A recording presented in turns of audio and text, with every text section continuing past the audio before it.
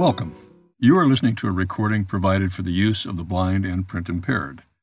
Materials or items read on Airs LA are the copyright property of the original authors and publishers. No unauthorized use or duplication is permitted. The following is an article from the March-April 2022 edition of National Geographic History magazine.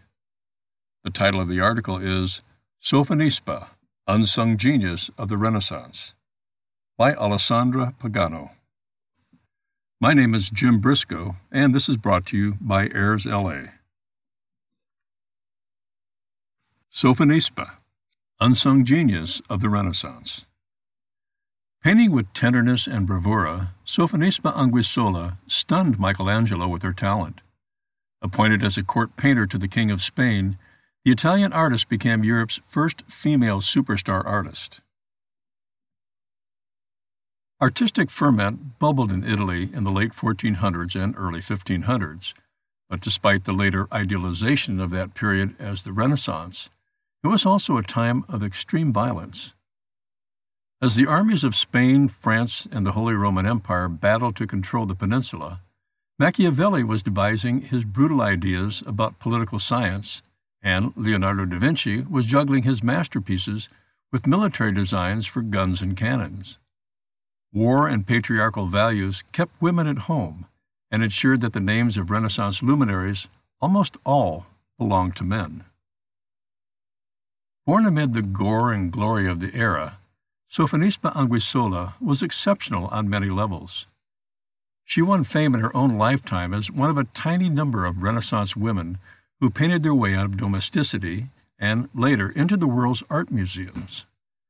Her prodigious talent dazzled Michelangelo, and at age 27, she went to Madrid to become one of Europe's most brilliant court painters. Her many works inspired a later generation of Baroque artists, including Anthony van Dyck and Caravaggio. Sophonisba was born around the year 1532 in Cremona, northern Italy, the eldest child of Bianca Panzoni and Amilcare Anguissola.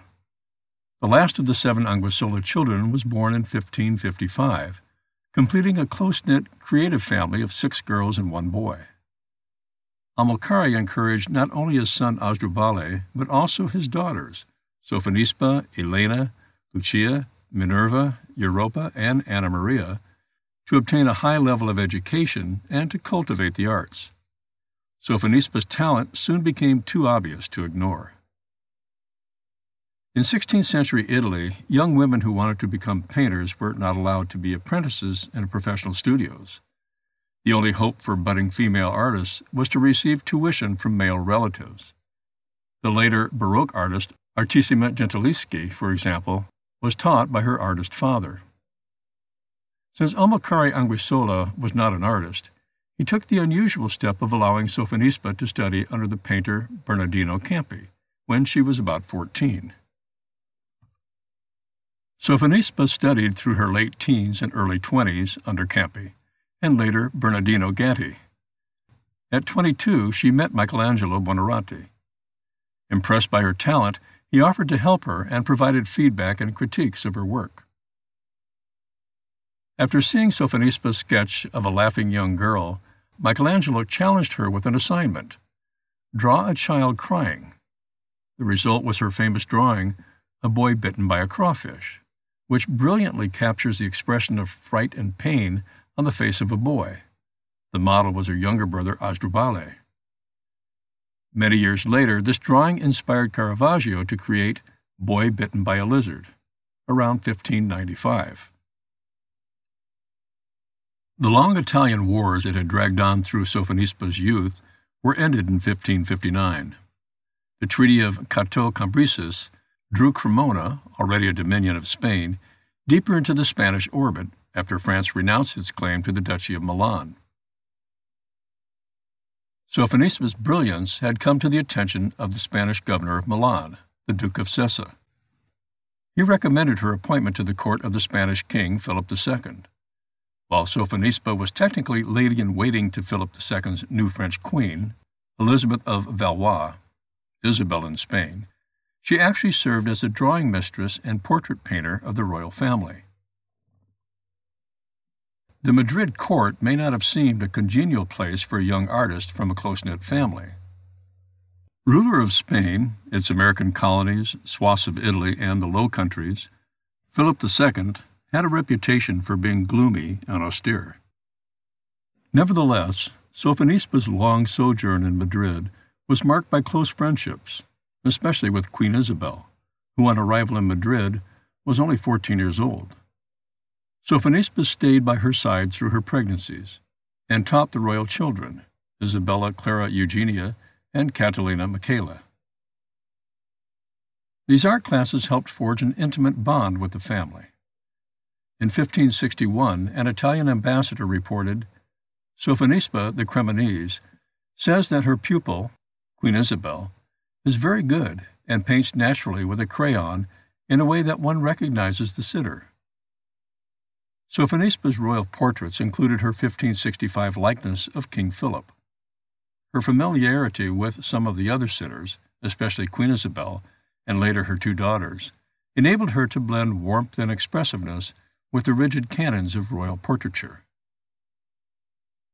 In 1568, tragedy struck when Queen Isabel, 23, died in childbirth.